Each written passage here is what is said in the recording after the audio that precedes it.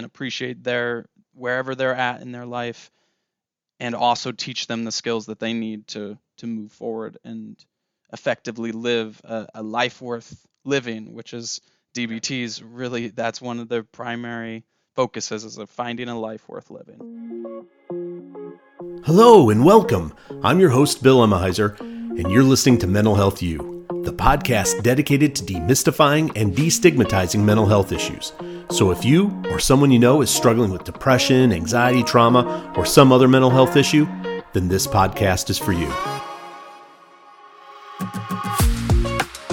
This episode is proudly sponsored by Unison Health, dedicated to making lives better through compassionate, quality mental health and addiction treatment services. Learn more at unisonhealth.org. On today's show, we chat with Logan Bogger, a dedicated licensed professional clinical counselor specializing in empowering teens to navigate the complexities of their emotions. As a teen mood management group facilitator, Logan brings a wealth of expertise in dialectical behavioral therapy, helping his clients make their lives better by guiding them through emotional regulation and practical coping skills. Today, Logan shines light on the transformative power of DBT. Welcome, Logan. Thank you for being on the show. Hi, Bill. Thank you. I appreciate so much that I'm able to do this show and this opportunity. I'm looking forward to talking about it. Well, I'm excited as well. And before we get going on DBT and on your group to help folks that are struggling with mood management, can you tell us a little bit about your professional journey? What led you to become a licensed professional counselor? Yeah, absolutely. So when I think about my journey, unfortunately I have to start in high school. It's not a super long story, but in high school I always knew I wanted to help others. I was doing community service projects, and I was like, this is something along this line that I really want to pursue. And funny enough, that led me to criminal justice and going for my undergrad at Indiana Tech in Fort Wayne. And I thought, I can help people with criminal justice degree by becoming a cop. And that was my path originally. High school, undergrad was let's do this. This is my way of helping. And through that process, through going through school, I finished that degree in undergrad, graduated with criminal justice. And it was in that senior year, that final year, that I did a little bit of reflecting, and I was like, I was doing an internship with the Indiana State Police at that time. I was doing ride-alongs with them, and I was seeing the life of a cop in that role, at least as a trooper. And it really opened up my eyes, and I reflected, and I was like, I don't think that's what I want to do. That's not how I want to help others. And there was a specific moment too in the media, the George Floyd incident. That incident was very eye-opening for me too, and it made me consider, is that the route that I want to do? So when that incident happened, I was doing the ride-alongs. Then I was like, I had some psychology minor classes along the way, and I really enjoyed those classes and learning a little bit about the mind and how, human behavior in general. And I enjoyed those classes, and that's what led me to counseling. I went to BGSU, got my master's in clinical mental health counseling, and that's what led me to becoming a licensed professional counselor. Now, specifically for teens, as I was going through school, I worked in a residential unit, and that residential unit was primarily focused around kids 5 to 17. They would come, they would live there for a short term, and they were going through a lot. And that experience while I was in school is kind of naturally what led me to DBT, led me to working with teens, working with kids that, there's lots of struggles in their life. There's things that they might not be able to control, and that's where I want to step in, and that's where I want to help. Well, that's great. And for our listeners, you've mentioned DBT. I've mentioned it a few times. Some folks may not be familiar with what DBT is. Could you give us an overview of dialectical behavioral therapy and how it might differ from other therapeutic approaches? Yeah. So dialectical behavioral therapy, I like to think of it as an offshoot of cognitive behavioral therapy, another very well-known, very used evidence-based treatment within therapy is CBT and DBT. And DBT, the one that we're talking about, really stems off of that. It's an offshoot. It works with cognitions, with the way that we're thinking. It's similar, but there's more of an emphasis in DBT on emotions, on validating the experience. Being in the here, in the now, is a very important element of DBT. And with that, it focuses on learning skills to replace the ineffective behaviors with effective, helpful behaviors. That is the core of it. Finding helpful skills that are going to help us in our life. I'm assuming that this is not like what a lot of people think of as a talk therapy, that you just sit down, I come to a group or I come for 50 minutes to an individual session, and then I don't have to do anything else. Am I wrong about that? Is there something more? When I see behavioral, I suspect there's probably some homework that comes along with this, and there's some practice that people need to do for this to be effective. Yes, you nailed it. With that, it's very structured in how we structure the time together. It isn't like we come in and we just talk. There's a lot of structure. Sometimes it feels almost like a classroom setting. I really try to break that down, and so it's not as much of a classroom setting with the kids that I'm working with. However, there's a core of learning and teaching a specific skill, and then we're going to use that skill in the session, and then we're going to practice that skill outside of the session. What makes DBT particularly effective for individuals, especially teenagers, who experience sudden mood changes? DBT is effective with sudden mood changes because there is such an emphasis on learning skills to help manage complex and difficult emotions. I also think that the guiding biosocial theory behind DBT applies to many teenagers that struggle with emotional regulation. The biosocial theory says that many people struggle with sensitive and intense emotions, and important people in their life tend to not validate or support them in those moments. And when we have that environment that's invalidating, that's not supportive of these intense, complex emotions, that's where we struggle. And so with teens, there's a lot of teens that experience invalidating environments, or they experience for themselves a lot of emotions, complex emotions that they're not sure how to handle, how to cope with that. And so this relationship between those is what DBT stems from. So having that insight, that awareness, teaching that to the kids, along with the therapist leading it, understanding that the approaches we need to validate, we need to be present in this moment, meet them where they're at. And that is so important in DBT, and I think in general with therapy. Right. But DBT too, in that validation that's a core element of DBT, and the importance of effectively learning the skills. We have to validate. And when you talk about validation, right, sometimes we're in an environment where we may not get that validation.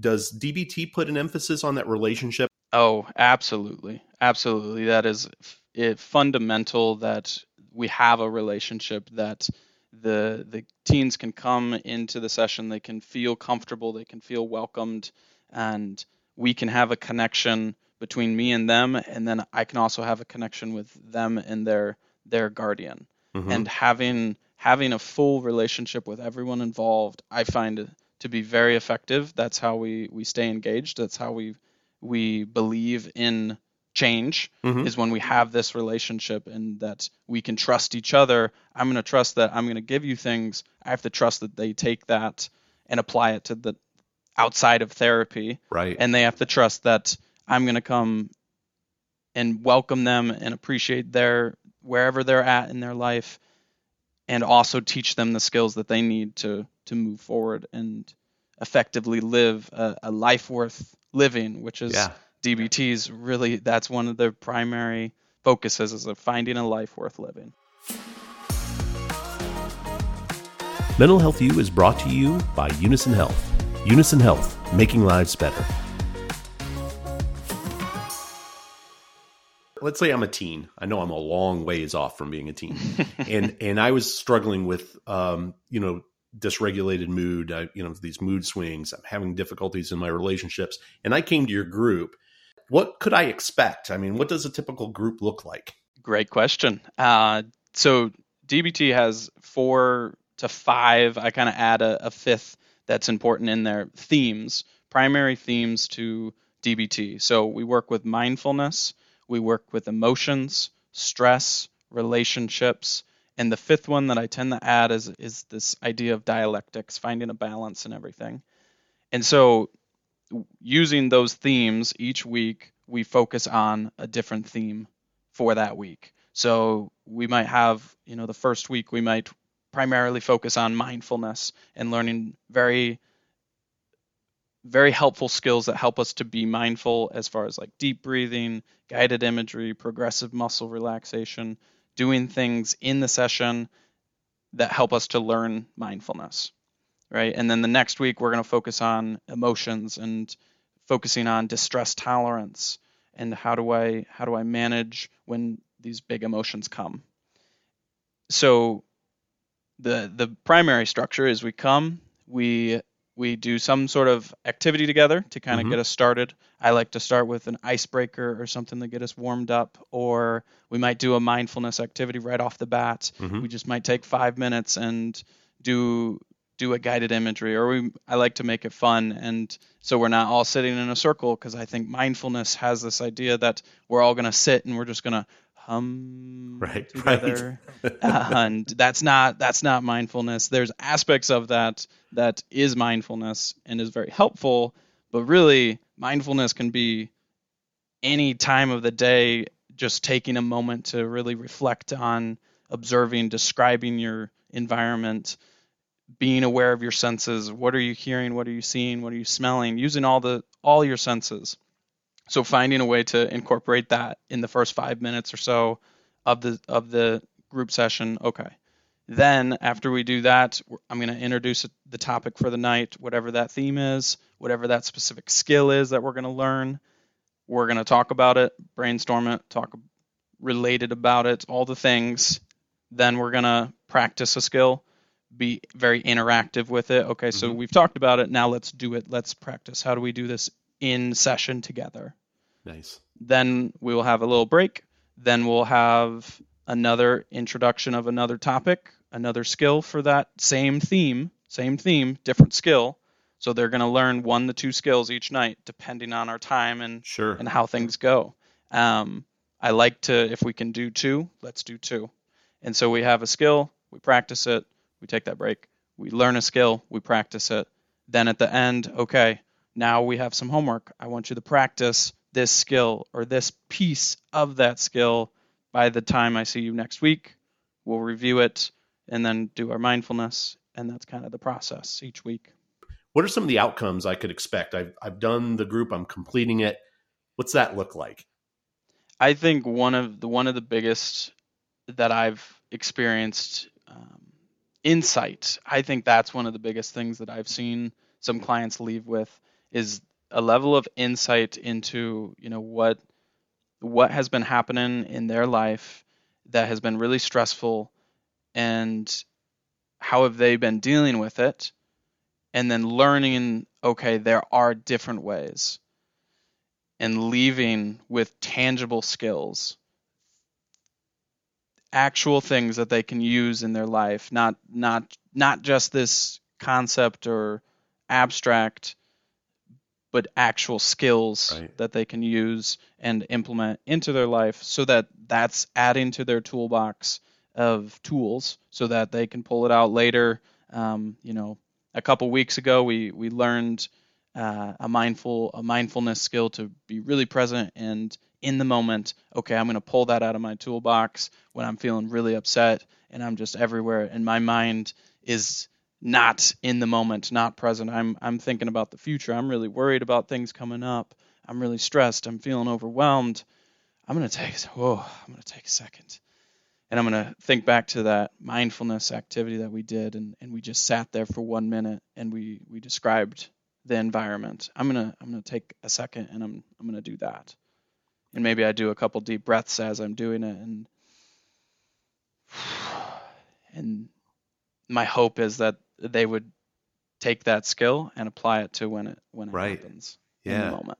Well, speaking of skills, I kind of want to jump ahead here a little bit and talk about some of those specific. You mentioned mindfulness, the strategies of kind of sitting in the moment. If you could, I'm just pretend that we're talking to a group of folks that maybe they're struggling with some mood swings or some really powerful emotions. What are maybe one or two coping skills that you could give to a listener of this podcast that they could actually go out and utilize today? Yeah, absolutely. I think if I'm trying to pick out a specific skill that I find to be really helpful, very, very practical, would be the tip skill. So in DBT, there's a lot of acronyms, and all these acronyms really help with, applying them and trying to remember them when things come up. So for tip, the idea is each letter stands for something. So the T is temperature. So changing your temperature, changing the environment with the best that you can, any way that you can change your temperature in that moment, that really helps with emotional regulation skills. And so TIP is all about emotion regulation, distress tolerance, really bringing us to a better state in that moment, might help us calm down. So the first thing, T, temperature. So if I can change my temperature to, maybe I'm really heated, I need to cool off, I step outside because it's freezing outside or something. Right. Or I grab an ice cube, I grab a cold drink of water, and I just take a second to sip the water and allow myself to experience whatever I'm doing in that moment, being very mindful, because that's one thing. Mindfulness applies to all of these skills, by the way. They're like interwoven, and being very present in that moment to change that temperature. There is also the T can be for increasing our temperature. So if we're really cold and we need to arouse ourselves, get us moving and energized, maybe we're not as motivated, we need to change something. So I'm going to change the temperature to increase the heat. I'm going to go stand in front of the heater, the fireplace. I'm going to move really fast to warm myself up, something like that, which that ties into one of the other letters, which is the I, intense exercise. So changing our physical state by maybe we jump around, we do some jumping jacks, we do some push-ups, we run in place, we do something that moves us physically, that gets us energized, gets us moving, can also change how we're feeling in that moment. And then P is the progressive muscle relaxation that I actually mentioned earlier with mindfulness. So finding, doing something as far as we tense our muscles and then we release them, and we notice the change in the release, being very present with that process. And the best way to do it is to do it from head to toe or toe to head, and working your way through it, doing the full body. However, I think there is some benefit in doing parts of your body that feel really tense. Maybe my back's hurting, and I just take a second to try to hold it, and then I release it, and finding that comfortable state. So that's the tip skill, using each of those as a way to help us feel better, feel calm, feel more in the moment. And that's one of those skills. Yeah, and I like how that it can be. Most of those things that you mentioned can be done just about anywhere. Some of those, some of the ideas, the strategies there, and it doesn't sound like it would take a lot of time either. Like holding on to an ice cube, for instance, or taking a cold sip of water. And somebody may not even realize that you're having these big emotions, and you might be able to regulate yourself. If you're a teen and you're in a classroom, I think most days now, when I was old, or back in the old days, I am old, but back in the old days when I was going to school, you couldn't have drinks and things like that. Some schools I know allow you to have a water bottle or whatever, and you can actually utilize that skill right there in the classroom if you're experiencing some intense emotions. I love the practicality of DBT and how it can help folks really, and emotions. We all experience big emotions from time to time. I think that obviously for teens, kind of that developmental stage, going to see a lot of benefit from folks coming to your group, which kind of leads me to ask, if people are interested in learning more about your group or getting a referral or just learning more information about resources on DBT, where can folks go? Yeah, so we can go, there's a couple options. We could go to the website. Mm-hmm. So you could go to unisonhealth.org/teen DBT. Mm-hmm. You could check out the website. The website's going to have the general overview of what we've talked about today. It's going to provide some logistical information. It's also going to have my number and my email on there. So if you go to that, then you'll be able to see my number and my email, so you could reach out to me, contact me with any questions, hey, I'm interested, I just want to learn more, we can talk, and I can help you work through it. Also, I'll just say my number on here for folks, so that way you don't have to go to the website if you don't want to. My number is 419-936-7491, and then if you want to email me, it's lbogger@unison.org. And again, that information's on the website, so you can pull it up. Well, thank you, Logan, for sharing your knowledge, your expertise in dialectical behavioral therapy, and your commitment to guiding teens through mood management is commendable. You're truly making lives better. To our listeners, I hope we delivered some value to you. Remember to be kind to yourself, be kind to others, and until next time, have a super fantastic day. This podcast has been brought to you by Unison Health. Unison Health is a nonprofit mental health agency dedicated to serving the Northwest Ohio community for the past 50 years.